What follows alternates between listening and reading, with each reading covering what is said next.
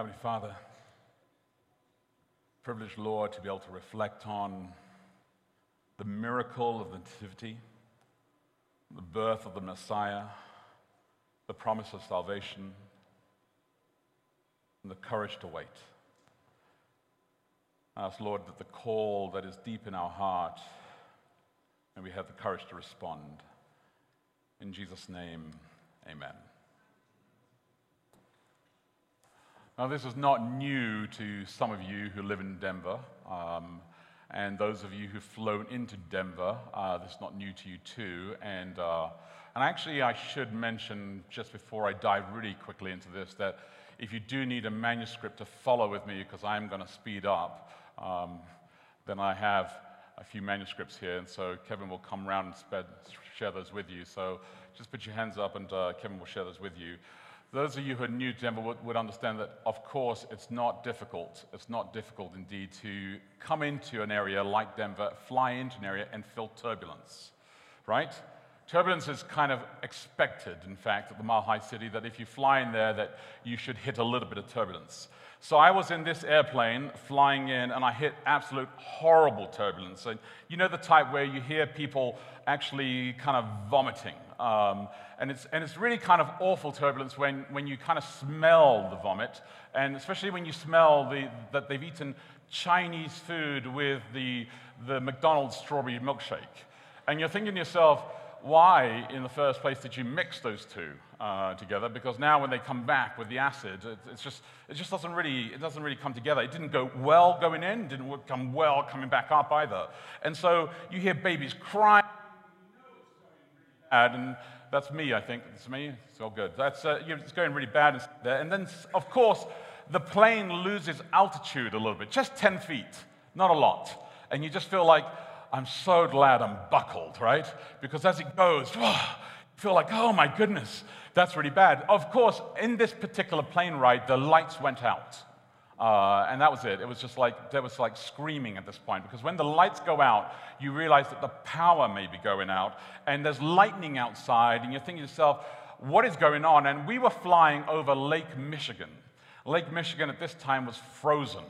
So you're thinking to yourself, it's dark, it's really miserable, it's horrible, the lights have gone out, there's lightning outside, the lake is frozen, I don't think I'm going to make it, we're dropping altitude right now, and we're feeling the kind of pressure inside, and the stakes are raised even higher.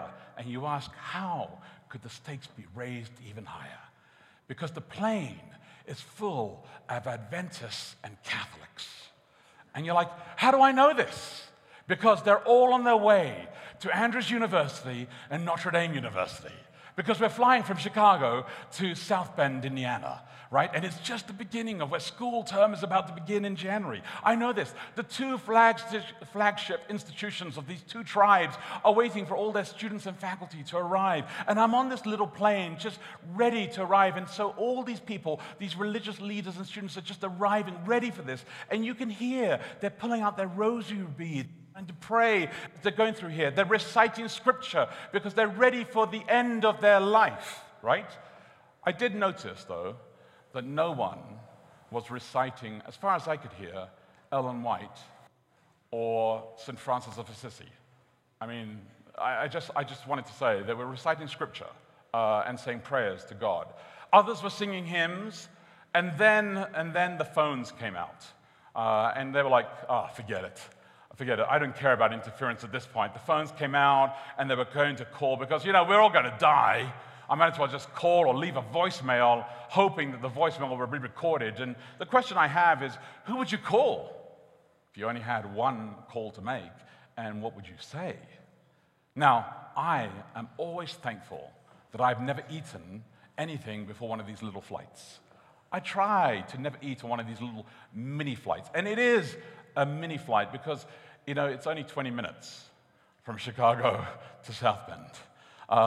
And in my view, it's kind of like I kind of embrace this. I kind of say to myself, well, if it's going to be now, it's going to be now, right? And if I'm going to make it, I'm going to make it. So I'm thinking to myself, well, if I'm going to land, let me get on with my work. What should I do? And so this is what I'm thinking as I'm trying to deal with all this kind of stuff, staying focused and super, super calm. Of course, Who are we kidding? I'm not calm. I'm far from calm. I'm stiff in the chair. I'm sweating. I mean, I'm saying all of this, but there's sweat coming out of my brow. And I'm just, my body and my heart and my brains are like telling myself, this is not working. I'm not feeling happy about this at all. I'm just feeling like I'm going to throw up myself. I feel like if I grab that bag, I will hurl. Something will come up, so I resist the bag as much as I can. I know it could crash at any point, and I know, United Airlines, you've done this on purpose. For 8 hours, you made me wait in the lounge. You made me sit down there, and I thought you were delaying it all this time, telling me the flight's been delayed. You're hoping that I would give up and go get a bus and take that 3-hour bus ride there. But no, I had paid for this flight, and I was going to take that 20-minute flight home. And I was going to sit out and wait for United to work out a way to get across that frozen lake. That's what I was going to do. That's what I was going to stick at. So I left it there, leaving there, waiting for it. But now, I wonder, is there something, is it a battery maybe? Let me just check. I have 2 bars. I feel very powerful. It's a Duracell, so it's not an Ever-Ready. Little bunny. So I feel like it could be okay. Yeah, we're good. All right. So I feel okay. I feel like it's going to be okay. I'm going to hang in there, and I go for this, and I stay. If I can make it all the way through, it's worth it. But I feel to myself, man, maybe I regretted this long, long wait. But when I land in South Bend, and you walk through the plane, through all the sticky stuff, and you get off the plane, I feel absolute joy. That was worth waiting for. That was worth the 8 hours, because you know what? I did a lot of work that day. I got so much stuff done. That 20 minutes of me just thinking, of coming closer to Jesus, it was worth it. And it was worth waiting for all that time. And I can handle that ride. And so every single time, I always flew from Chicago to South Bend to Chicago. I did it every single time. I never did the whole drive to Chicago. What a waste of time. I took the risk every time because I made it every single time. And I'm testimony of that. I'm standing here right now. Here's the thing. How do you think Mary and Joseph felt waiting to arrive at the temple? I mean, how do you think they felt? Long lines, counting down the 40 days, dedicating the child to God, hearing that blessing for the first time, waiting all the time for that, then hearing, when they heard, you remember the scripture that was read? When they heard, the sword will pierce through your heart. How did they feel about that? How do you think Simeon and Anna, who'd waited decades of their life, felt waiting to see baby Jesus arrive at the temple? How do you think they felt about that? Why the temple? Why not the stable? Why not tell us about Anna and where she's from? Why tell us all about those details? Why tell us how old they were? Why are we learning so much details in here? Why do we have to fast and pray more now? What Duplo and Technic stuff do we have to learn inside this text inside here? Are there too many questions? Yeah, there's loads more. I know, but today I only have 2 recalibrate questions for you. I mean, there's so many questions that we could look at and so many things that we could explore, but I have 2 very heavy recalibrate questions for you. Because the story is embedded with so much truth and so many things that you could apply to. But these 2 questions, I think, are important for us as we come to the close of this entire series here, and for us as we come towards the end of this year and of this Christmas season as well. And I think they're important to us at any point in our lives as well. So question number 1, what does listening to the voice of God look like? Which is something they had to do, something they had to wrestle with, something we do all the time. Something we have to ask ourselves all the time, because we're constantly battling back and forth about this, which is what they had to do as well. I had this conversation not too long ago. Hey, you should try to explore the Bible. The person said, no, not really interested in studying. I like to feel my way through life. That's what they said. I like to feel my way through life. Well, the Bible, I said to them, the Bible's the best way to hear the voice of God. They said, no, there's lots of people who hear the voice of God without the Bible. That's just your thing, Pastor. You like studying, so you should think I like to feel my way through life. Well, I said to them, how do you know if what you're feeling is healthy or not? They looked at me and they said, well, love is healthy. Come on, Pastor, love is healthy? I was like, yes, it is. Love is very healthy. Then they said to me, so if I love, I don't need the Bible. I can just hear God, because God through love. And after all, you said that God is love. I was like, oh yeah, that's right. So I said to them, so you like what the Bible teaches, right? Yes, they said. I believe in what the Bible teaches. God is love, and I'm going to love people, they said. I said, well, the Bible also teaches that the heart is not something you can rely on. It is deceitful above all things and desperately sick. There's an old dog called Jeremiah who said this in Jeremiah chapter 17. The Bible also teaches that if you are saved through grace by faith. And that's from an old guy called Paul who went through a huge change in his life in Ephesians chapter 2. So feelings, my friend, fluctuate.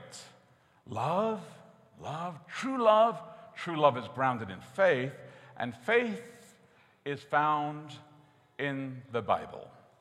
And that's why we encourage you here at this church to constantly discover more in the Bible. We have Bible study groups all the time. In fact, we encourage you to come to church, which is fantastic, to worship together, to open your heart up to God, to be able to respond with singing and listening to the Word. But then we encourage you to stay afterwards and to connect in our Bible study groups. We have Bible study groups for all ages. We call them Camp Sanitas for ages 0 to 17. And we have our Connect groups for 18 plus of all ages that are all over the place, downstairs, upstairs, for all adults inside here.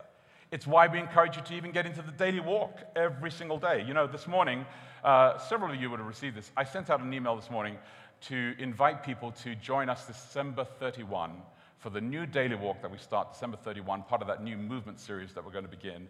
And I sent an email out to our new database of daily walk people. It's nearly, I think it was like 10,000 people. So we sent out an invitation to 10,000 people. I got so many emails back from people all over the world just saying they're really pleased, they're really excited to join us, they're going to join us on this journey. So many people saying, I want to do this with my family. I want to do this myself as well. I want to begin the new year, December 31, with the Bible, studying the Bible, reading the Bible with my children of all ages, because we're going to break the text down for all ages so that you can actually study the Bible together with this. Think about this for one moment. How did Simeon and Anna and Mary and Joseph all turn up at the same time at the right time? How did they know this? Did they just have a feeling? Was it just like, oh, I just kind of like I got a feeling. I just felt like it was this way. Well, let's turn in the Bible, shall we? Because the Bible gives us some ideas about this. Read us in Luke chapter 2. And if you have a pew Bible, you can pull it out. Luke chapter 2. Page 950. So if you turn your Bibles to Pew Bibles, page 950. Luke chapter 2, verses 25 to 27. Luke chapter 2, verses 25 to 27.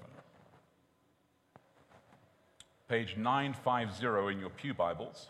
And don't leave this text. Just keep the text there. Put your thumb in it. If you've got your phones, open your phones up. Keep the text open. But Luke chapter 2, verses 25 to 27. This is what the Bible says as a suggestion to us that how they learnt why they should turn up at this time here. Now, there was a man in Jerusalem whose name was Simeon. This man was a righteous and devout, waiting for the consolation of Israel, and the Holy Spirit was upon him. And it had been revealed to him by the Holy Spirit that he would not see death before he had seen the Lord Christ.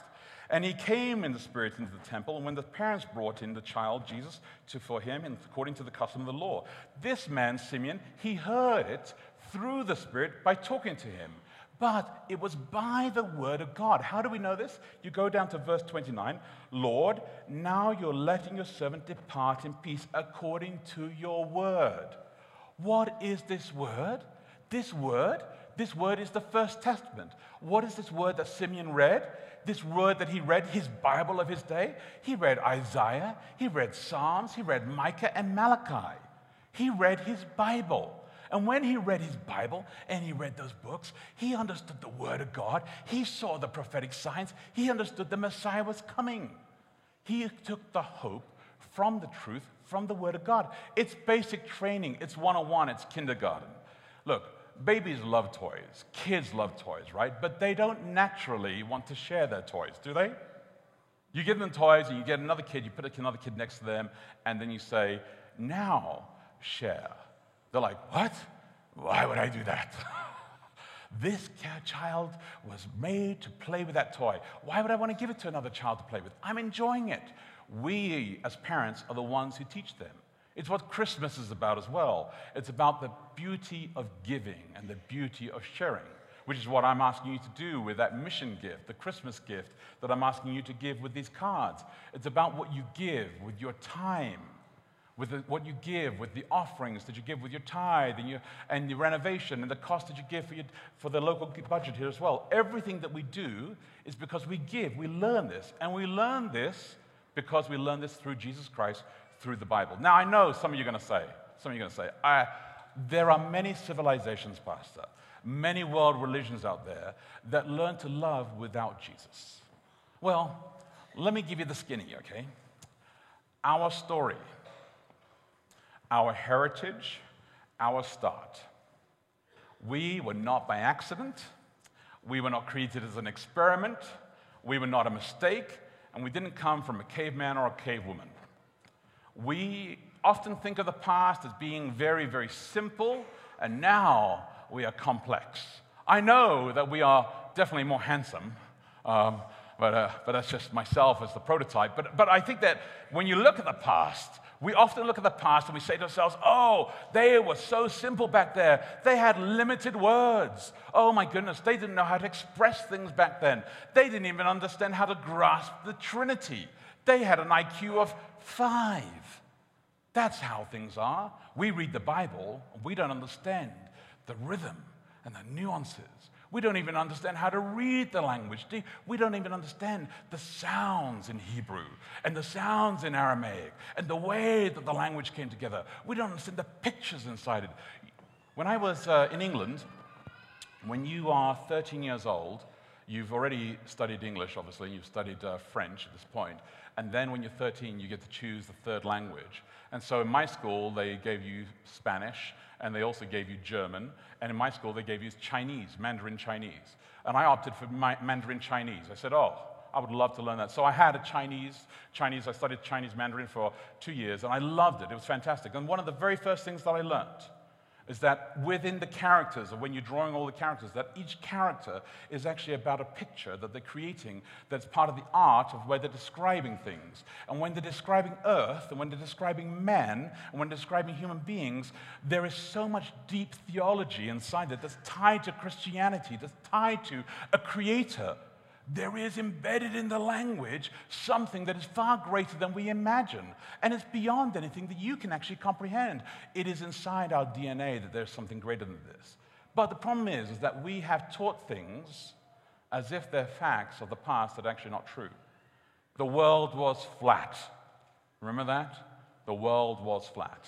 At least that's what we used to teach, right? We used to teach this, that the church used to teach this. Anybody ever heard this? That the church used to teach us? Oh, stupid church. Stupid, stupid, stupid church. You used to teach that the world was flat, but the scientists, oh, they were so smart. They knew things, and they had to struggle against the infidel, stupid church. But the scientists were so bright, they struggled against you. And we actually believed this for so long because we never understood that there is beauty in science and there's beauty in theology, and they actually go hand in hand when you respect both of them, and they work in hand instead of both of them being bickering at each other. Well, you should pick up a copy of this book, Medieval Views of the Cosmos by Evelyn Edson. Medieval Views of the Cosmos by Evelyn Edson. And if you go back there, you will realize that the church has always seen that the world was a sphere. In fact, there's a friar by the name of Roger Bacon in the 1200s who referred to the curvature of the earth. So, what happened? In the 1820s, not that long ago, I know some of you were alive at that point, in the 1820s, an American, I know, I know, an American writer called Washington Irving wrote a biography of Christopher Columbus. And when he was writing this biography, he created an entire trial that never took place.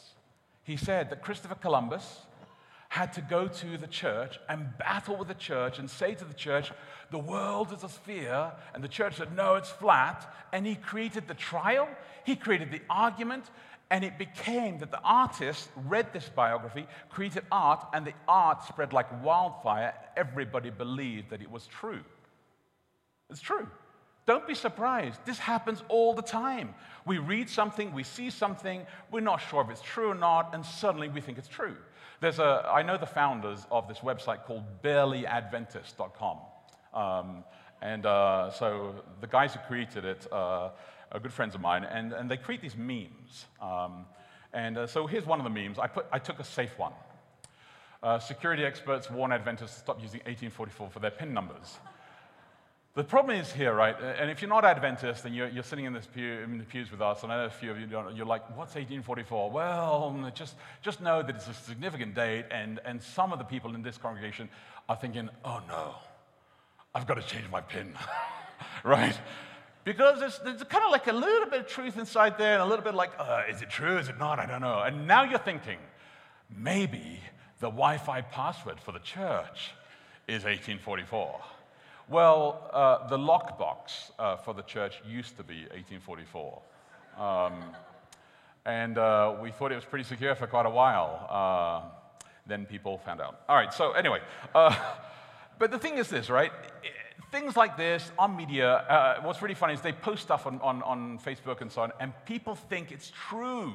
And their website actually says, we're barely, I mean, they know they're making a joke, and people read the stuff and they start reacting. Oh, I can't believe, did he really do this? Did Ted Wilson do that? I'm like, it's a joke.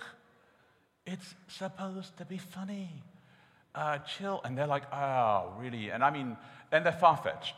But we take these jokes and we take this art and we actually make them become reality. The most famous one in media that they talk about, that the media people teach all the time, is with Orson Welles in October 30, my birthday, 1938, where he announced, remember, on the radio, he announced that the Martians had invaded the world. And 1 million people believed that the Martians had invaded the world. And I mean, if you listen to the broadcast, which I've read the transcript, you can tell that he had prepped everybody. It's a radio broadcast about to happen. This is a drama. And then Orson Welles gets into it. But somebody must have been like chewing a potato chip at the time and just went silent for a second. The Martians are here. We want to believe this kind of stuff. So it becomes very difficult. Don't even get me started on politics today and all the rumors that we learn and we spread around each other. Now imagine you're trying to hear the voice of God, and it's based on how you feel. I'm just going to feel it. Tomorrow, I'm just going to understand it. Today, I'm going to understand the power of the Holy Spirit just by myself. Without the Word of God, without the Bible to teach you, sure, it's not going to work. But I know there are people out there who don't have the Bible. Don't worry. God will find a donkey to talk to you. And by the donkey, I meant Balaam's story. I wasn't referring to somebody being a donkey. I'm using a metaphor in the Bible, literal, whatever. But if you have the Bible, which we do, and you have the freedom in this country, which we do, then shouldn't you study it? Shouldn't you spend some time in it? Which brings us to the question, the ultimate question of this entire 5-week series that we've been looking for. The whole series comes together. It's the question about what Christmas is all about, which is question number 2 in the worship guide here. In our quest to discover what child is this, do the narrative texts offer the significance and meaning we need today? Do they offer the significance and meaning we need today? And this is the question that we've been wrestling through the last 5 weeks. So if you had a chance to read the Daily Walk this week, you'll know that Luke, when he's writing this gospel, he intentionally skips over the ritual steps that take place there. He's much more interested in the fact that they've all arrived by the power of the Spirit, through understanding the Word, at the temple. And while they're there, they receive this blessing, and they receive these messianic promises of the future. And we all know they've been waiting for something amazing. We all know what it's like to be anxious, right? We all know what it's like to be waiting for Christmas, right? I said to my son Jonah last night, yesterday afternoon, I said, we're changing our Christmas tradition. We're no longer going to be open Christmas presents on Christmas morning. It's going to be Christmas afternoon. And you should have seen the look on his face, like, what? What? I said, no, you go ask Mom. You go ask her. And I knew he was going to ask her, so I had to prep her, before he goes to ask her, because I hadn't, concluded with her and got her ready for the story. But and I didn't think she had heard me, and so he was very sneaky. He immediately ran over to her and just said, hey, Mom, what time are we opening the presents on Christmas Day? And she said morning. I was like, no. Let me clarify that. You remember that conversation we had a few weeks ago, Becky? And I tried to bring it back. And so then he came this morning before church began. Hey, Dad, what time are we opening? Just to double check. So because it's Sabbath, I told him the truth. Boxing Day. No, I told him maybe Christmas morning, absolutely. But we all expect something, we're all looking for something, we're all excited about the stuff, and we all know what it's like to wait for something. I remember when it was General Conference session in 2010, the excitement of waiting for the iPhone 4, I skipped an entire day. And I went and lined up 8 hours in Atlanta for the iPhone 4. And it was just so worthwhile. We do whatever it is. We remember our first car. We remember our first paycheck. Oh, so small. I mean, you remember all those things. You remember what it's like. So imagine Simeon and Anna waiting their entire lives. Surely, though, you would have traveled to the manger. Wouldn't you? I mean, if you've been waiting all your entire lives, wouldn't you have traveled to the manger? Would you have waited 40 days? Why did the Spirit make them wait 40 days? Perhaps because of the significance of the location. Because the temple, after all, was the beacon and the center of everything of Israel. And this is where it starts to happen, okay? And this is where the amazing transition starts to happen. With baby Jesus, it's gonna begin at the temple.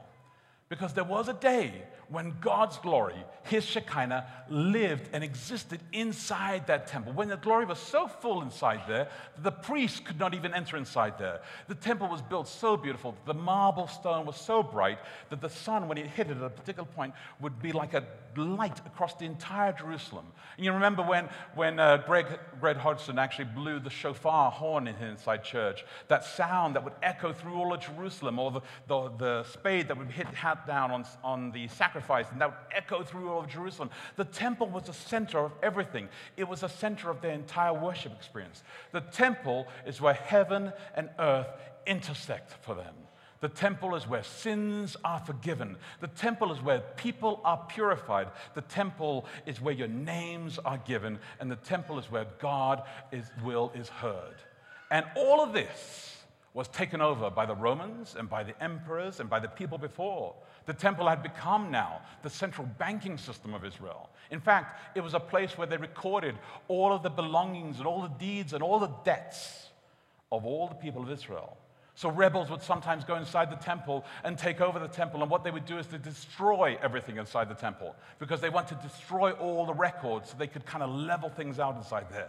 Imagine, though, AD 70, when the temple was leveled and the ground was plowed, how their souls would have been crushed, because everything is inside there.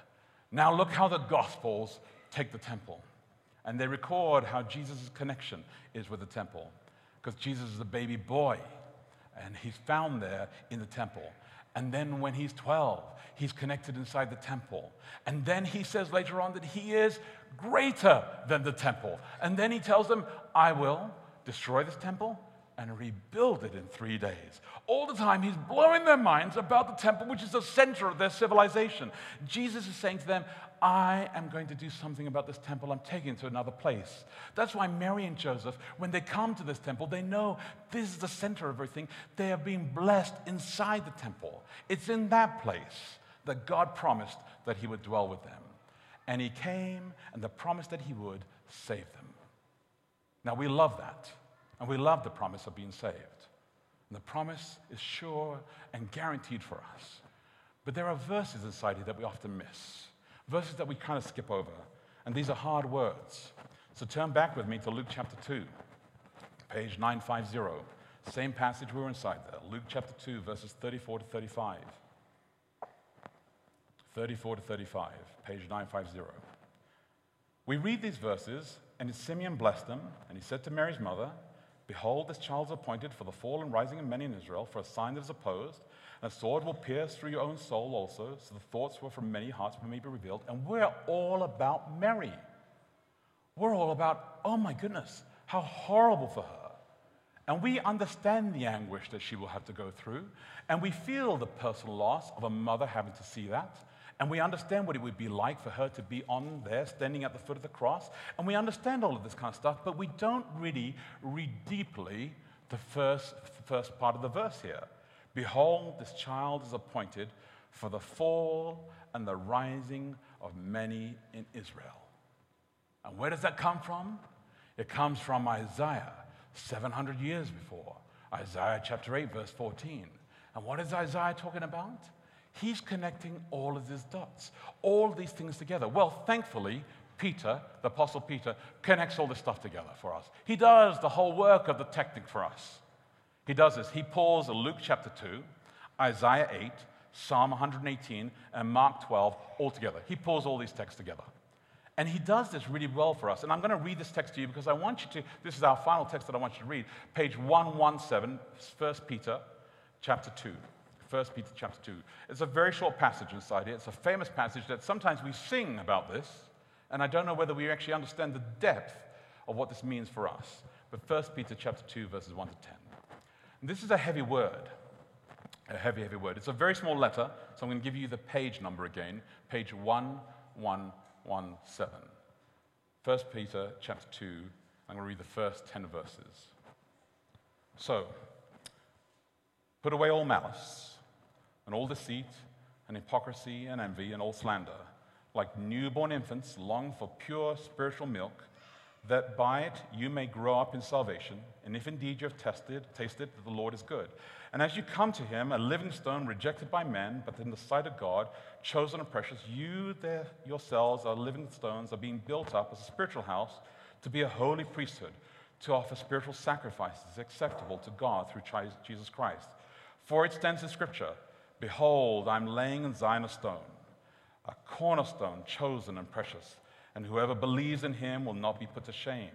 So the honor is for you who believe, but for those who do not believe.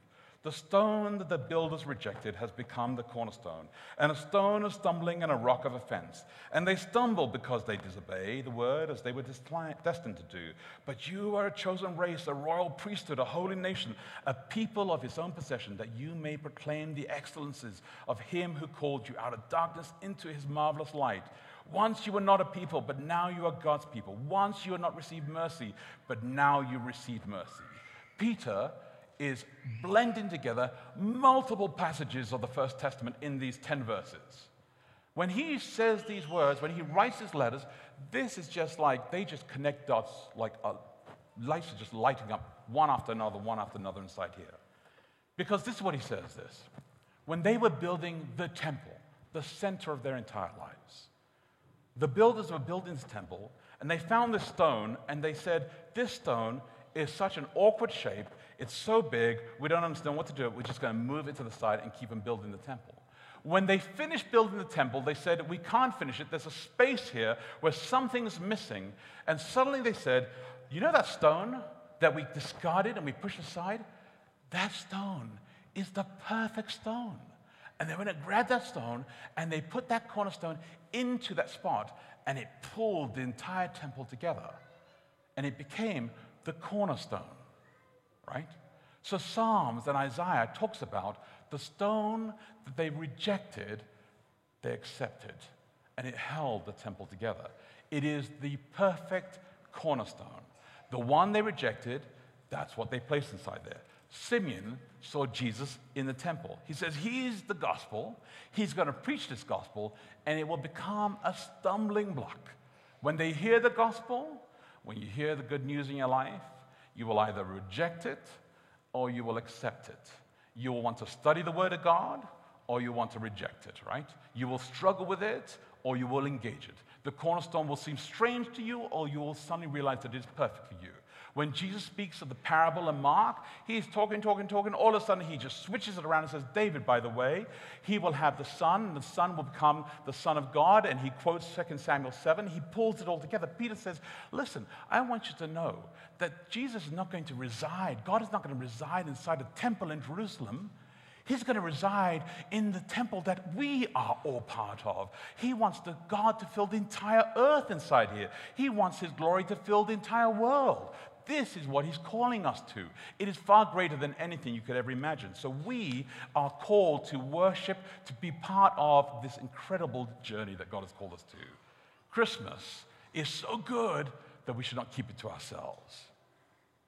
Earlier this week, Pastor Jessica and I were signing all the Christmas cards.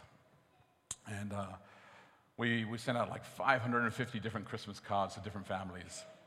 And we were filling all these in and making sure the labels were correct, and realizing that actually as we're filling these in that some of these addresses were not right. So we started to write to people and text them and ask them, hey, could you send us your snail mail so that we can actually get this right? Because, by the way, some of you have moved, or some of you think you've given us your address, and maybe it was, 500 years ago, but it probably needs to be updated. So if you want to update your address, you can take a Connect card, fill it in, and place it inside the offering altar that we're going to place right in the front here.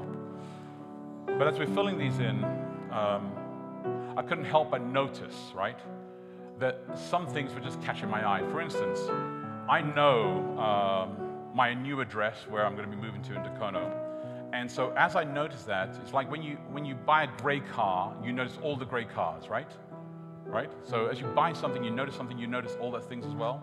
So as I noticed my address, I noticed all the houses in Firestone, in Dacono, in Frederick, and I was just amazed at how many people live in that area.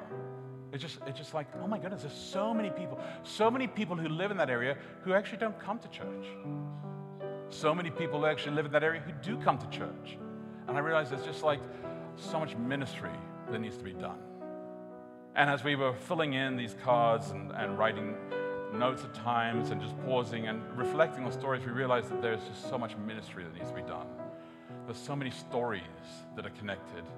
Because this church is just about this huge family of all of us together. We cannot do this church by ourselves. This church is actually all of us carrying each other. And every single one of these cards represents a different story. And everybody's going through a different journey. And everybody's got something that they're carrying. You think that people come to church and everything's all cheery and everything's fine. And they all look great, right? They're like, happy Sabbath. Good to see you. Hey, had a great time this week. Everything's good. But you have no idea the pressure, the things that are going on. People come and say, hey, it's just one little thing I want to be able to put on. It's like, it's just so much that everybody is carrying. And we need each other. We need each other. And I'm telling you, I need you. I need you. I need you to continue doing all that you do. I need you to continue greeting. I need you to continue creating the great refreshments that you do. I need you to continue producing the services. Coming here really early in the morning on Sabbath morning and making sure the heat is on and turning on the sound and making sure the church is ready during the middle of the week and making sure that we're ready to actually worship here. I need all the work that the team puts into making sure that we have the music to be able to worship together. The work that goes into preparing that the classes are taught and that the teachers don't sit down there and think to themselves, for the first time, I'm looking at the biblical text for the first time and I have no idea because I never prepared anything. I'm proud that you think about what you're doing. I'm proud that you prepare and you care. I'm proud that on top of everything else that you're carrying, you care for this community as well. I'm proud that you give sacrificially as well. That you pay with your tithes and with your offerings and with your renovation of what we're doing. Because we have so much more to do together here. So when you give today, and we're going to sing as we sing the song, I want you to take your cards out, your Christmas gift, and what you place inside there is an affirmation of what you have done this year and what you're going to do for the future as well. Together, we can all lift. There are a lot of people in this church, I know, who have offered and said, I'm willing to do something, but I'm not sure what. And there's a lot of you who think that actually you've done a lot in the past, and so now it's somebody else's turn to do. There's a lot you can do. You don't have to give a lot. You can give 1 hour of your time, and you don't even have to come to church to give that 1 hour. Seriously, we will help you to be able to serve from your home, to be able to help us at the church here, so we can move the mission. Because there are so many people who want to hear the good news that not only does Jesus save them, but Jesus actually wants to fill the entire earth with his glory. And that glory is not only going to shape this earth, but that glory is going to shape this universe. And as we shape this universe, his second coming is going to take place. And with the second coming, we have this planet restored to what it should be called. God bless you.